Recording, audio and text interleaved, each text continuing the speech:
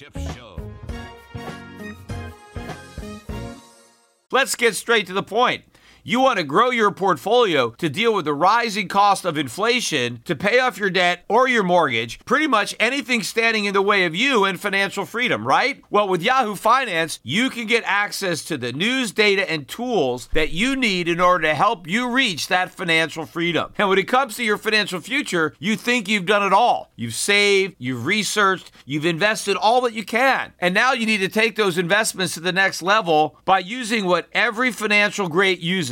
Yahoo Finance. For more than 25 years, Yahoo Finance has been the brand behind every great investor. They're the #1 finance destination, producing a holistic look at the financial news cycle, including breaking news, original perspectives, analyst ratings, independent research, customizable charts, and so much more. For comprehensive financial news and analysis, visit the brand behind every great investor, yahoofinance.com, the #1 financial destination. That's yahoofinance.com.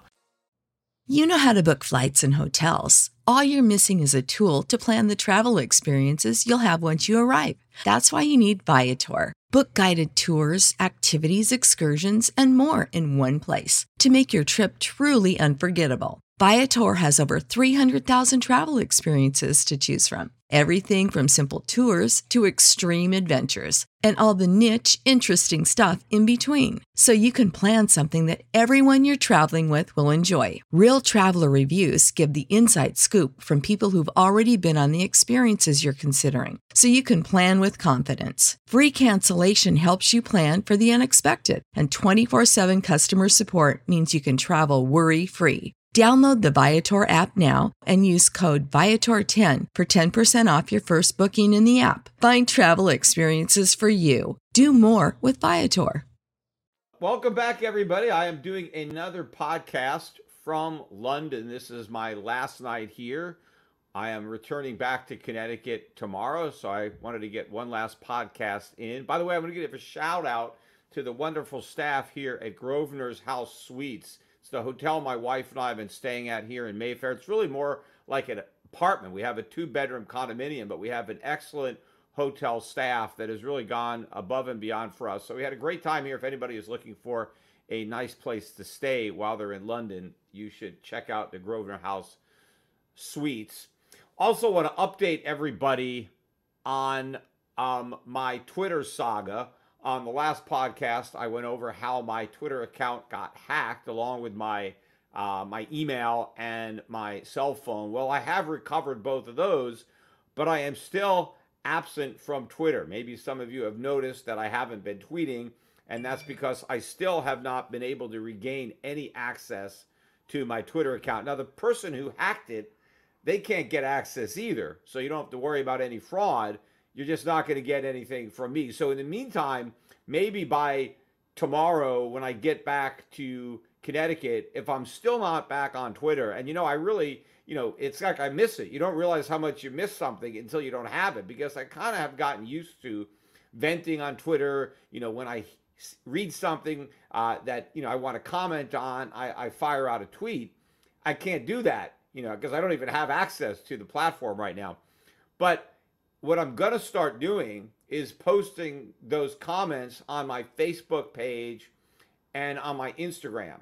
So a lot of people don't follow me on Facebook or Instagram. I only have a little over 100,000 followers on each of those platforms, whereas I have almost 1 million, or I had almost 1 million. I mean, who knows? I mean, maybe I'm not going to get my account back, but I had almost 1 million on Twitter. So a lot of people are following me on Twitter, but they're not following me on Facebook or Instagram. So you may want to do that today or tomorrow morning, because I might start commenting more on those platforms, since I have no ability to comment at all on the Twitter platform. But it is kind of amazing that it's really taking so long for me to get back access.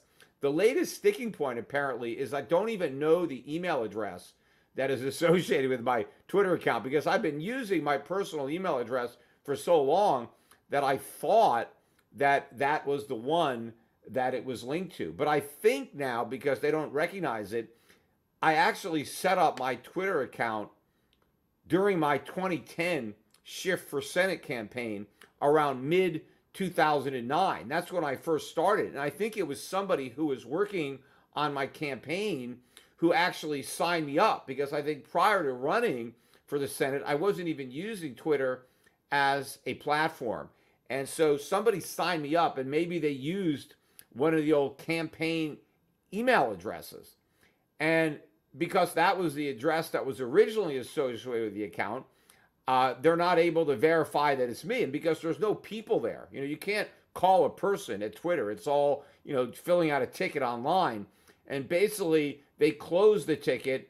If I try to open up another ticket, they basically automatically reject it. They basically told me that there's nothing that can be done, and they just suggest that I open up a brand new account and start all over from scratch with 0 followers. So, I'd rather not do that. It took me like 14 years to get to the 1 million followers. I don't want to, go all the way back to go, without collecting my $200. So hopefully Twitter will figure out how to reinstate me. But again, in the meantime, you can try those other platforms, because I'm going to have to vent over there. Now, I want to start off today's podcast, though, by continuing on something I spoke about on my last podcast, because I talked about a lot of the ways that I think the government should be cutting back on spending since, they decided not to. And since I recorded that last podcast, we have had the Fiscal Responsibility Act. I mean, I hate to even use those words in describing such a reckless, irresponsible act as the one that was just signed under the headline of fiscal responsibility. But again, that is typical for Washington to name a bill the opposite of what the bill actually results in. And so from that perspective, it's the perfect name for such a reckless and irresponsible bill. But now President Biden has signed it. And so it is law.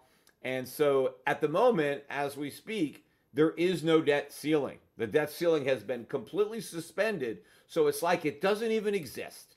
And so Congress can now borrow as much money as it wants without any limit. Welcome to the world of fiscal responsibility. But on my podcast, I talked about cutting entitlements, because entitlements are pretty much off the table whenever cuts are discussed, as well as national defense. And in fact, national defense was actually increased. We increased defense spending by about 3%. Not like we weren't spending enough on defense.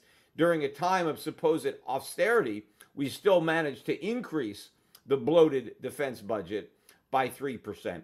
But I only spoke really about Social Security, Medicare, and that was it. And so there were some comments on my the YouTube channel. And again, I do read these comments, so make them. I don't read them all, of course. There's far too many.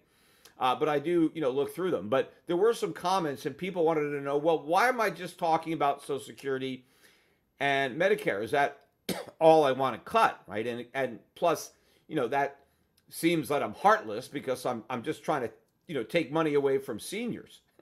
And I'm actually trying to preserve money for seniors, because I recognize if we don't make the substantial cuts to government spending, seniors are going to be destroyed more than anybody by inflation. There is no way that senior citizens are going to get paid what they've been promised. It is impossible. I know that, because inflation is going to destroy the value of their benefits. My father used to talk to me about a quote that he read, and he included it in The Biggest Con. If you can get a copy of The Biggest Con, I don't even have The Biggest Cons. At shiftbooks.com, I've been selling The Federal Mafia. And by the way, I recently signed quite a few of those. So if you had ordered one and you're waiting to get it, it was probably because I didn't have them and I wanted to sign them. So they've been signed. And by the way, again, anybody who orders a copy of my father's book, The Federal Mafia, I'm selling these books because I want people to understand my father's rationale for why he believes the U.S. income tax is unconstitutional and why he personally decided not to pay it. But I sell these books with the caveat that I am not recommending that anybody who reads these books follow his advice. So I'm not saying buy the federal mafia so you can stop paying income taxes the way my father did, or the way my father encouraged people to.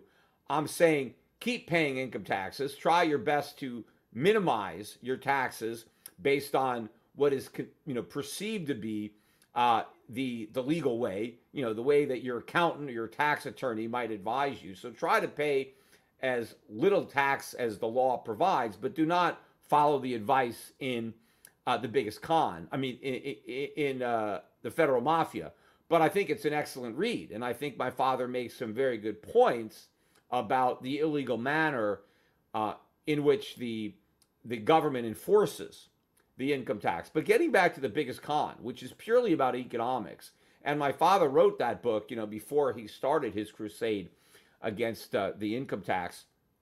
But he actually reproduced in The Federal Mafia an excerpt from the congressional record. And if you don't know what the congressional record is, it basically records all of the discussions that take place in Congress, all of the debates among the senators. This was the Senate record, when they are deliberating about legislation.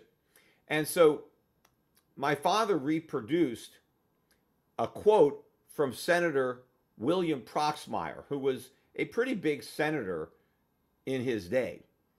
And they were discussing Social Security and what to do about a Social Security problem.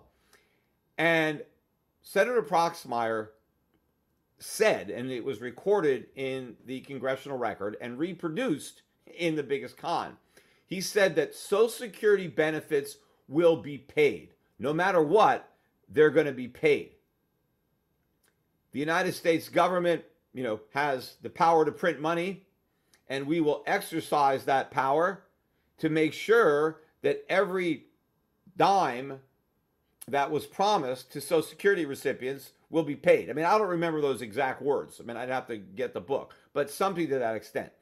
But this is the most important part. This is how Proxmire finished that quote. He said, Social Security benefits may not be worth anything when the recipients receive them, but those benefits will be paid. Now, that is a startling admission to be made by a United States senator. And of course, he was very prescient, and he made that statement decades too early, because you're going back to the 1970s. But you have a U.S. senator admitting, we don't have the guts to cut spending. We're not going to tell Social Security recipients they can't get their money. So we are going to print as much money as we have to so that we don't have to tell them the truth. But he then at least had the foresight and the guts to admit that the payments may be worthless. Why were they going to be worthless? Because of inflation. Because they were going to have to print so much money to meet those Social Security obligations that the Social Security payments would in fact be worthless to the recipients. Now, of course, that statement has much broader implications than Social Security payments being worthless. Because if Social Security payments are worthless, then everything is worthless, right? Because they're just dollars. It's not that the Social Security checks are worthless. It's that the dollars that you receive when you cash those checks, they're worthless. And so if the dollar is worthless, everybody gets wiped out. Not just people on Social Security, anybody who owns treasuries, anybody who's got a pension, all sorts of people will be wiped out by all the money that has to be printed in order to make good on these obligations. So I care about the senior citizens. I want to take the appropriate actions to preserve the real value of their benefits. And the only way to do that is by cutting them. Anyway, I'm going to get back to this after this break, this commercial break. So stick around. We'll be right back. What's the easiest choice you can make? Window instead of middle seat? Picking a vendor who sends a great gift basket? Outsourcing business tasks you hate? What about selling with Shopify?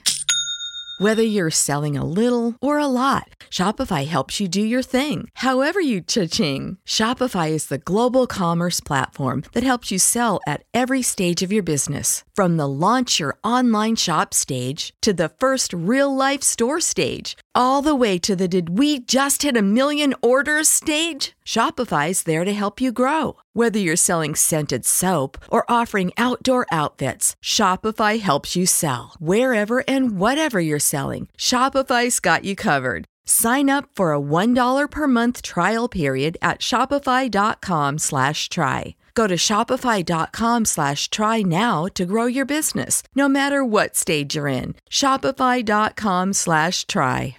Okay, I'm talking about the cuts that are necessary to preserve the value of the US dollar, to make sure that at least, people who continue to get Social Security get something of value and do not end up with worthless dollars the way Senator William Proxmire warned back in the 1970s. So my idea was to means test it, not just based on income, but based on assets, so that only the people that are really dependent, that really need Social Security, and unfortunately, there's a lot of people that actually need it. That wouldn't be the case if we didn't have it. Had the government never had Social Security, the people who now need it probably would be self-sufficient, because had they had all that income to invest while they were working, instead of being forced to give it to the government that squandered it on a Ponzi scheme. But if most Americans who are 65 today, if they didn't have to pay the payroll tax, and they didn't have to pay the other half of the payroll tax through their employer that was really deducted from their wages, had they had all that money, they could have built up their own retirement account and they would be self-sufficient and they wouldn't need the government. But because the government taxed them to death when they were working, they're now dependent on the government when they retire. But for the people who don't need Social Security, they shouldn't get it. They shouldn't get a nickel of it. We have to eliminate it. And then even the people who need it, unfortunately, they probably can't get as much as they were promised. But I'd like to be able to give them something. But at the same time, I'd like to let the current generation off the hook and get rid of the payroll tax entirely. But that's a topic for another podcast, and I really don't want to get into that one today. I just want to talk about spending. But the other point I wanted to make, based on looking at the comments from last podcast, is what else do I want to cut? Like, the only thing I want to do is take away Social Security and Medicare. Oh, no. I want to cut everything. I don't want to just cut entitlements. I want to cut across the board. So I thought I'd go over just some of the things I wanted to cut, because I pulled up a list of all the federal agencies. Right now, there's 15 departments of government. 15. I'd like to get rid of 10 of them. I'd like to basically narrow it down so that we only have 5 departments left in government. And basically, I'm going to look them up. I got them here on the internet. So we have the State Department, which was established in 1789. I'm willing to keep that, right? State Department's been around since 1789. George Washington, Thomas Jefferson, they approved of the State Department. So who am I to argue? We're going to keep the State Department. I want to keep the Treasury Department, even though they've done an awful job. In fact, we don't even really have a Treasury Department anymore. We have a debt department, because all we have is debt. In fact, they should rename the Secretary of the Treasury to the Secretary of the Debt, right? Because the Treasury is bare. And the job of the Secretary of the Treasury is to sell debt, is to get people to loan us more money so that we can pay back the money that we've already borrowed, right? It's a perpetual Ponzi scheme. That's why I always joked that the most qualified person for Secretary of Treasury was Bernie Madoff. Although he's dead now, so although who knows, maybe a dead Bernie Madoff would still be better than a living Janet Yellen. But another person potentially who could be Secretary of the Treasury, I'm not sure if he's going to go to jail or not, but he certainly might be qualified for this job. Although he didn't get away with his scheme anywhere near as long as Bernie Madoff. and that's what's his name, Bankman Fried. Maybe we should make him the next Secretary of the Treasury. But anyway, I want to keep the Secretary. I want to keep the Treasury Department. We actually need it to help, in my mind, repay and restructure all this debt, right? So we can actually get back to having an actual Treasury. So I'm going to keep that. The Defense Department, yes, I want to keep that. That's also one of the not original departments. It came around in 1947. I mean, although we had a War Department initially, so maybe that's why, because it was renamed. They used to really call it what it was, right? A War Department, right? That's what it was for. It was about war.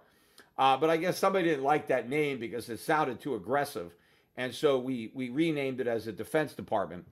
But I would keep that. Maybe we should go back to the War Department to let people know that that's really what it's about. But anyway, I would keep the Defense Department. Now you've got the Justice Department. Now that one came around in 1870.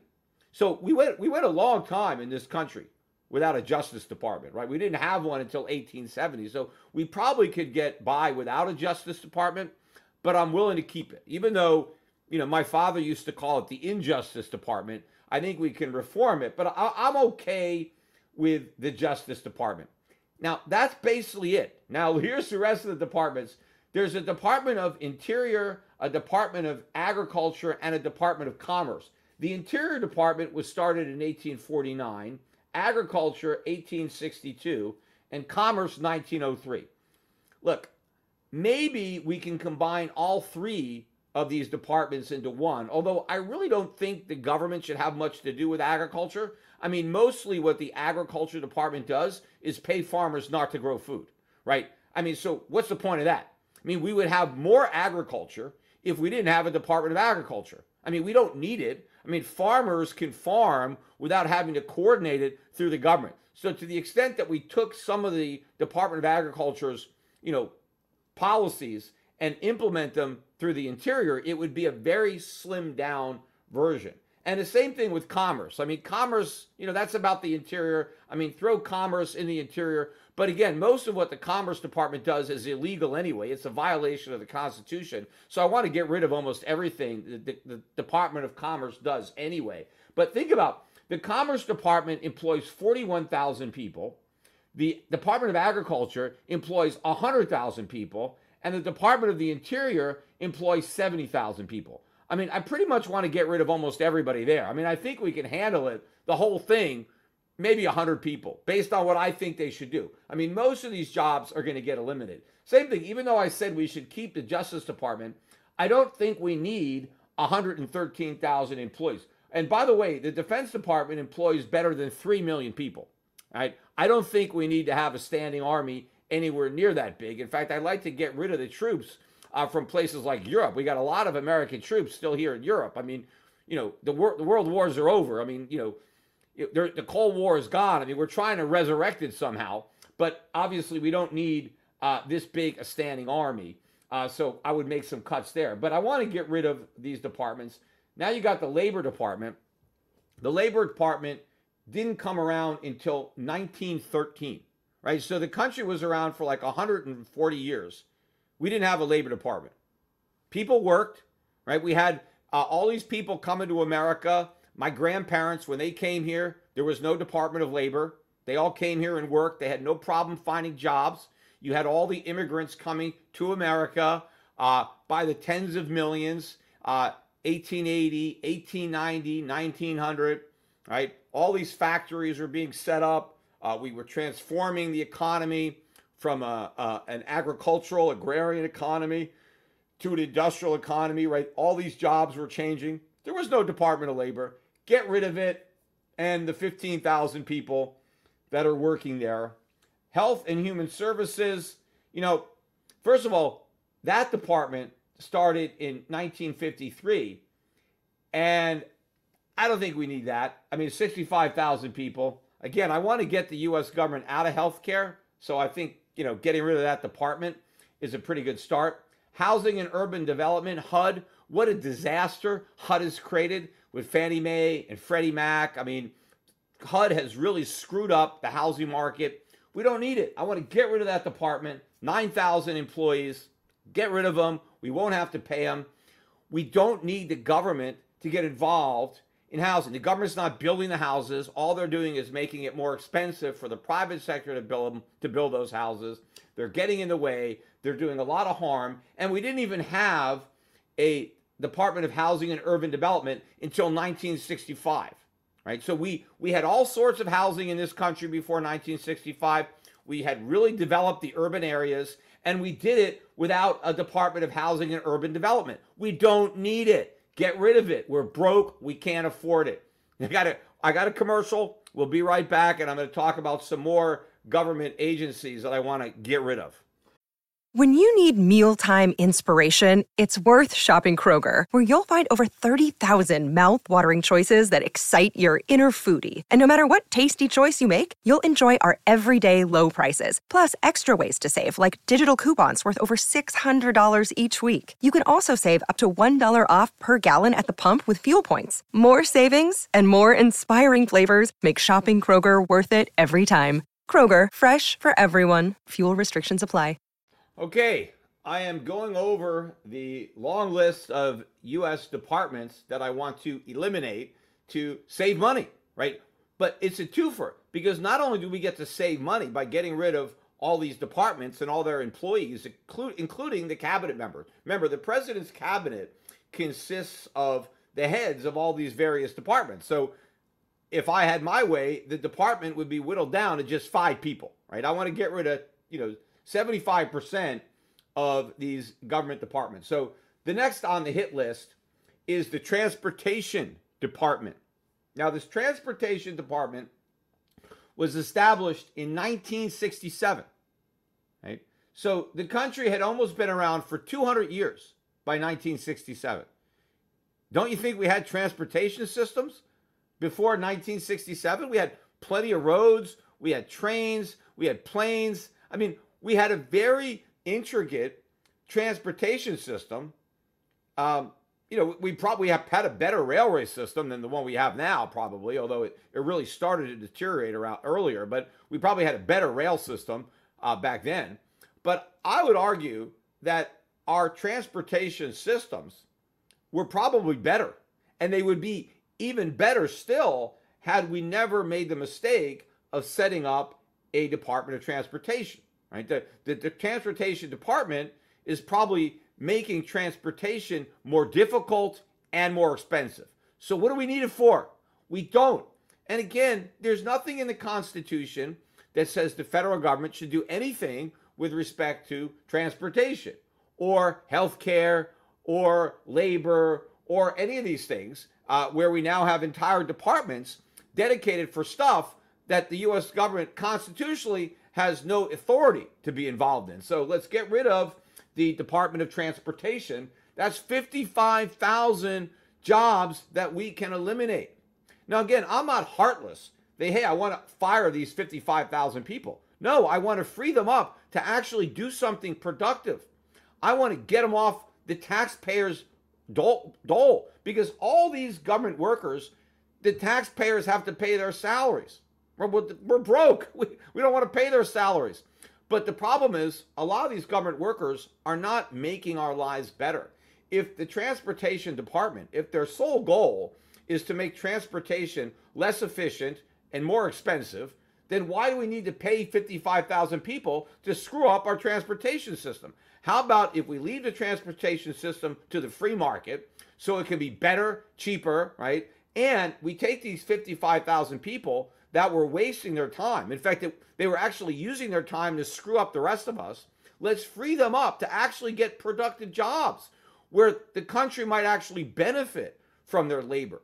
Because to the extent that you get a job in the private sector, you wouldn't get that job unless you were adding value to the private sector. You can actually get a government job even though you're destroying value to the public sector, because the government doesn't give a damn and it doesn't have to generate a profit. It can just tax the public to pay for workers that screw up the public's life. The private sector can't do that. They can only hire workers that benefit the public because they have to help them produce products that are better and cheaper so that the public voluntarily wants to buy them. So let's free up all these workers to do something productive and get rid of the Department of Transportation. Next is the Department of Energy. Want to get rid of that one. That was started in 1977. So we were more than 200 years in this country without a Department of Energy. We had plenty of energy. It's not like we didn't get energy until 1977. And this was started by Jimmy Carter, right? So if you think we need a Department of Energy, then you must think Jimmy Carter was a great president, because he's the guy that came up with it.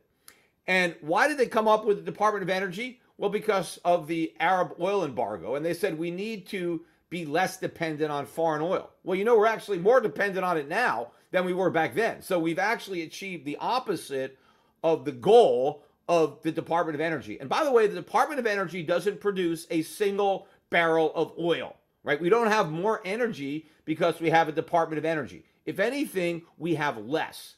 So let's get rid of it. In fact, when Ronald Reagan campaigned in 1980, one of his platforms was eliminating the Department of Energy. Well, let's keep that campaign promise. Reagan wasn't able to keep it, but I'd like to. And so let's get rid of the Department of Energy, free up another 10,000 government workers to get honest jobs, and let's have more energy, right? So we save money and we get more energy, right? What could be better? The next, the Department of Education. Now, the Department of Education used to be part, I think, of Health, Human Services, Education. I mean, it was part of another agency, or they broke it apart and they made it its own department in 1979. Let's get rid of that department. Complete waste of money. 4,200 jobs. The Department of Education doesn't educate anybody.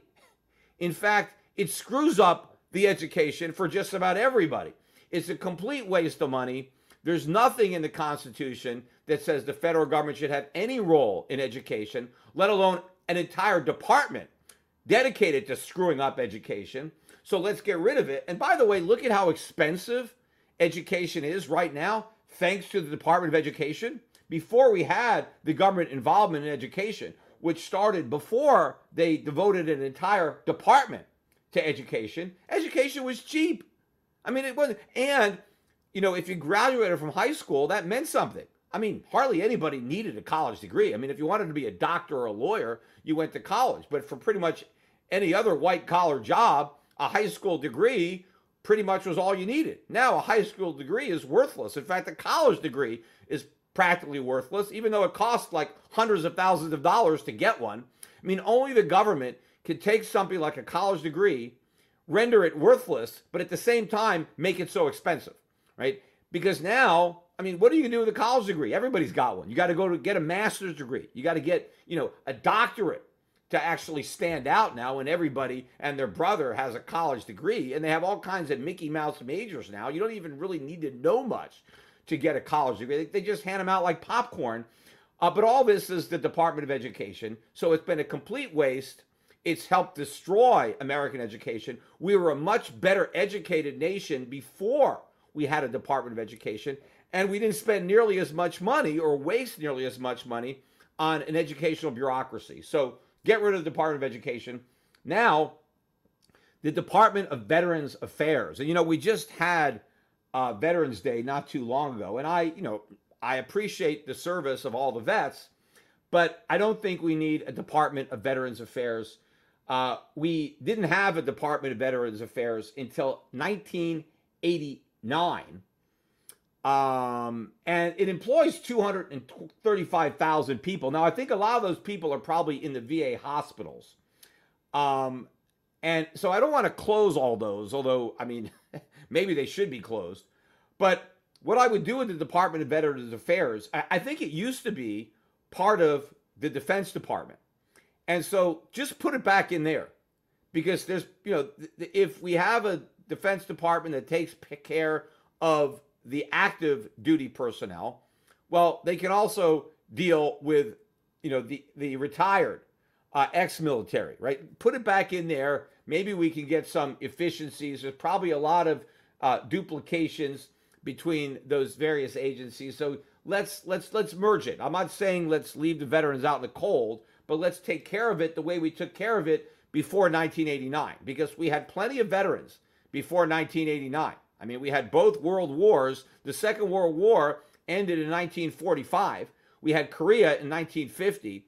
And then we had Vietnam in the 1960s, 1970s. We took care of all those vets without a Department of Veterans Affairs. So get rid of it. We can save some money. Now, the last department that we got was Homeland Security. Again, I want to get rid of the Department of Homeland Security and put it back where it belongs in the Defense Department. Because after all, what is the Defense Department defending? The homeland. I mean, that's what it's supposed to be defending. Unfortunately, we got troops in so many other countries, they probably forgot about defending the homeland. But that's what the Defense Department is supposed to do. We don't need a Department of Homeland Security when we have a Department of Defense. So get rid of the Department of Homeland Security and merge it back in to the Defense Department, which is where it belongs. So by the way, I'm looking now, I'm going down on this Wikipedia page. Yes, the War Department was the original name of the Defense Department, and it started in 1789. So it was one of the original departments, and then it was renamed, as I thought, to the Defense Department. I'm also looking through here some other stuff. Let's get rid of the post office. How about that? I mean, why don't we privatize the post office? Why is the U.S. government still even involved in the mail? You know how much a stamp costs these days? I just actually had to buy a stamp. I hadn't bought one in a while. I went to the post office because I didn't even have a stamp. And, it was like 65 cents, 67 cents, something like that. And the postman said, they're going to about to raise the price again. And, one decent investment I guess I made was I did buy a bunch of forever stamps. I got those up in Puerto Rico. I didn't have any in Connecticut. But I remember talking on my podcast, telling people that you could buy these forever stamps because they were better than keeping your money in dollars, because at least you could use them to mail a letter no matter what the cost, because they were an inflation hedge. And since you could always turn them in and get dollars, right? Stamps are almost like currency. It made more sense, rather than put your money in a bank, just put it into forever stamps, because, you can always mail a letter. But look, we got FedEx, we got UPS, and they would do a much better job delivering the mail if they were allowed. See, the reason that Federal Express can't deliver non-emergency mail is because they're barred by law. You see, the government has passed laws to protect the post office from competition. Why does it need protection from competition? Because if it had to compete, it couldn't survive. Even with all of the government resources, it still couldn't survive. I've read stories about the post office coming down and cracking down on little kids who tried to deliver mail, like a postal route. Let's say you're a kid and you have a bicycle and you kind of want to set up a mail service where you want to take letters from one house and bicycle it over to another house, right? And charge a little money for it. The U.S. government will put you out of business because you are illegally competing with the post office. So FedEx has an exemption. If it's an emergency, right? If you got to get it there overnight or in 2 days, then FedEx can sell you the letter. But they can't just say, hey, we'll sell you a letter and we don't know when it's going to get there. We'll do our best, but we're not going to guarantee it in 2 days. It might get there in 2 days, but we're going to charge. Look, it's illegal. They can't do it. So you know what? We don't need the post office. It's a waste of money. It's a dying industry anyway. So let's get rid of that. I'm not even sure how many people are working at the post office. Although, the post office now ends up doing a lot of the deliveries for Amazon. And so it's probably not even charging Amazon enough. I don't know. They probably, Bezos probably got some kind of sweetheart deal, and he's pushing all that on the taxpayers. But the bottom line is there's so much that we can eliminate in the federal budget, right? It's not about waste, fraud, and abuse, right? Every politician wants to say, let's get rid of the waste, fraud, and abuse. Yeah, because, right, nobody is against that. The problem is they can't even get rid of that because one person's waste, fraud, and abuse is somebody else's pork that they need to get reelected. But we can't just say we're going to get rid of waste, fraud, and abuse. We got to say that, we're going to cut the meat, not just the fat. We got to cut the meat out of the budget entitlements and all this other stuff. Anyway, a couple of other topics that I wanted to mention for today, and I'm jotted down here. One more thing I would like to eliminate too, which is part of the Defense Department, and that is the Space Force that was conceived by Donald Trump, which I was making a lot of fun of when we launched the Space Force. Look, we already have or had 4 branches of the Defense Department. You got the Army, you got the Navy, you got the Marines, and you got the Coast Guard. You know, I'd already think that we could take the Coast Guard and combine it with the Navy. I mean, that would probably save some money. So I would be in favor of that. Let's take the Coast Guard and the Navy and put them together because, you know, the Navy is about boats. The Coast Guard is about boats, right? You're protecting the coast. What's the Navy for? To protect the coast. So let's just make one branch. That's got to save some money. And what do we need a Space Force for? We got an Air Force, right? Flying stuff, you know, space, Air Force. Air Force can cover the Space Force. We don't need a whole new department of the military to deal with space wars. Because first of all, there are no wars in space. There are no aliens, right? We're not fighting other planets. So all the wars are here on Earth, right? Now, to the extent that some of the earthly battles will be fought through space, okay, we don't need a Space Force for that, right? So let's just go back to the Air Force. So again, there are a lot of ways you got to go through this thing strategically because the country is broke. We've spent so much money. Why did we spend so much money? Because we could. Because nobody gave a damn. Because we could keep on going into debt and it didn't seem to have any negative consequences. We kept raising the debt ceiling. Nobody complained. Bigger and bigger deficits. And so the politicians just believed like we could do whatever we want. It's like little children that are spoiled because they've never heard the word no. Anything they ask for, they get it. And so they ask for more and more and more. And somebody has got to impose some discipline. Unfortunately, eventually, it's going to be our creditors that are going to do it when we have a sovereign debt crisis and a U.S. currency crisis. Another thing I wanted to talk about today is the government is obviously turning up the heat against crypto because 2 days ago, the SEC announced that they filed a lawsuit against Binance. And, you know, that sent Bitcoin tumbling, although it didn't go below 25,000. It got hit. And then today or this morning, the SEC announced another lawsuit that is filing against Coinbase.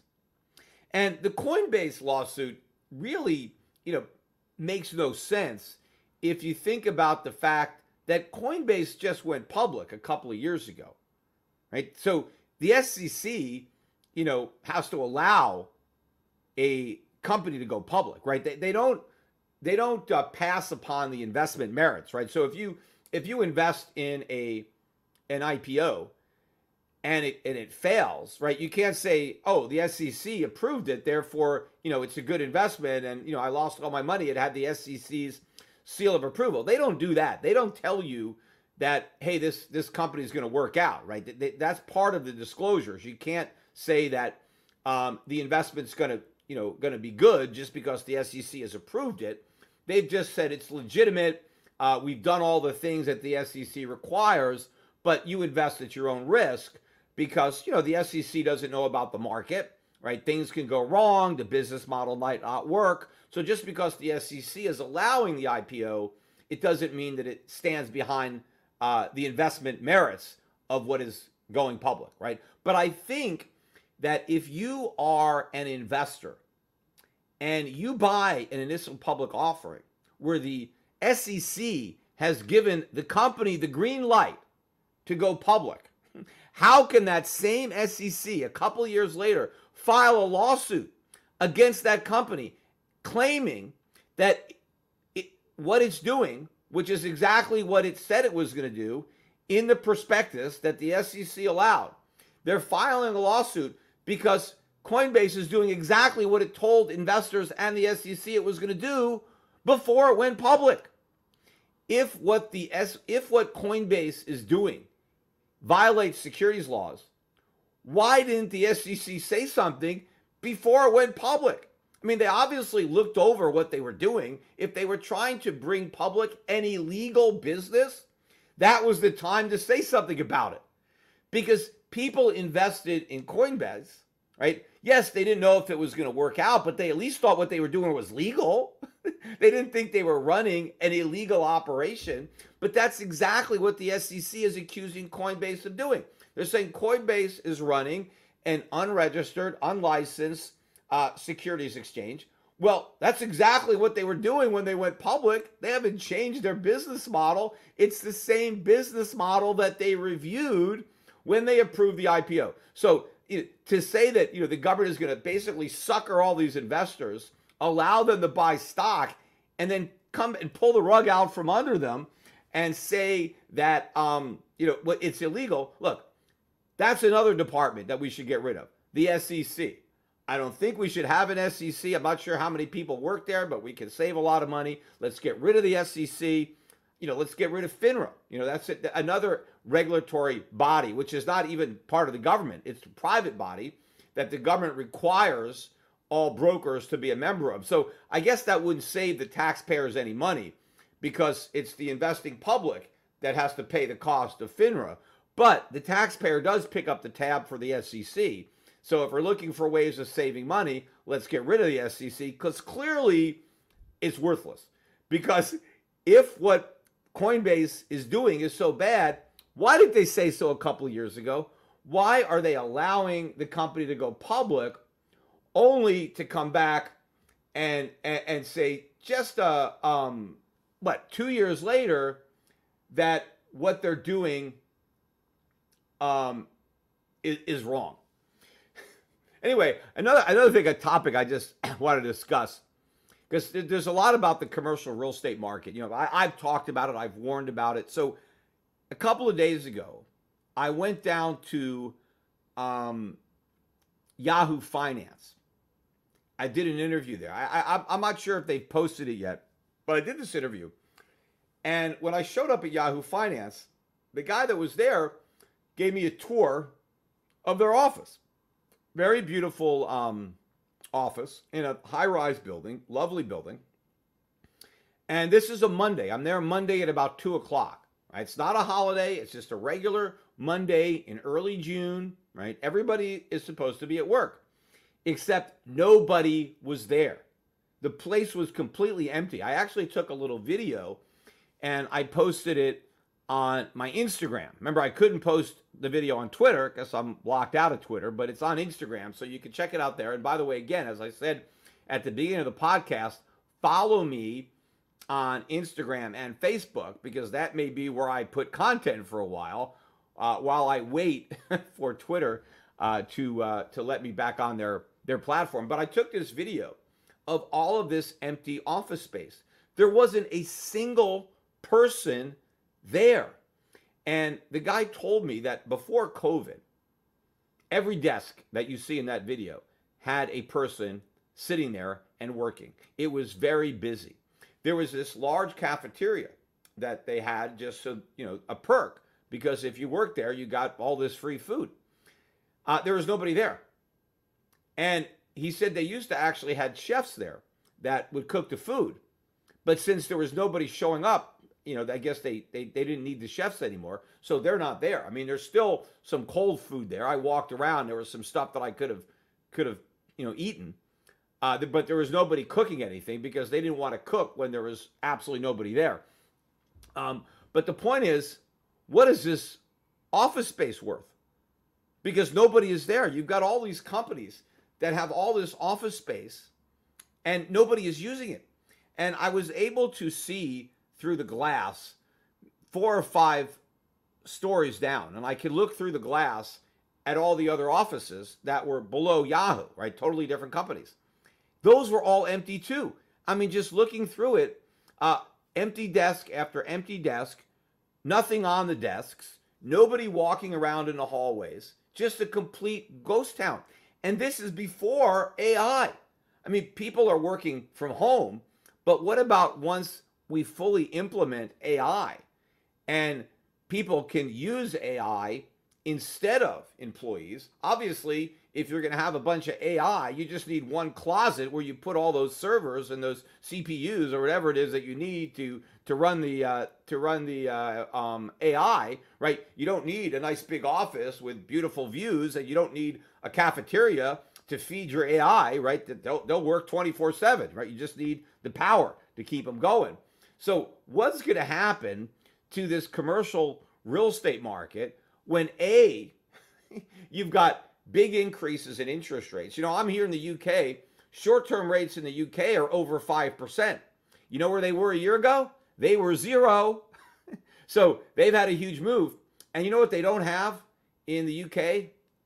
Fixed rate mortgages. Now that's going to residential. They don't have that. No, maybe people have 5-year mortgages here. They don't have 30 years like we do in the US. So, but in commercial, everywhere, nobody has 30 years really. It's a lot of short-term debt, 5-year debt. A lot of that stuff is maturing. So you own a commercial building. Your rents are collapsing. And even if they haven't collapsed because your tenants were locked into leases, what's going to happen when those leases mature? Are your tenants going to renew? Of course not. They don't need the space. So rental income is going to collapse. At the same time, interest rates are going up. See, commercial real estate is like a bond.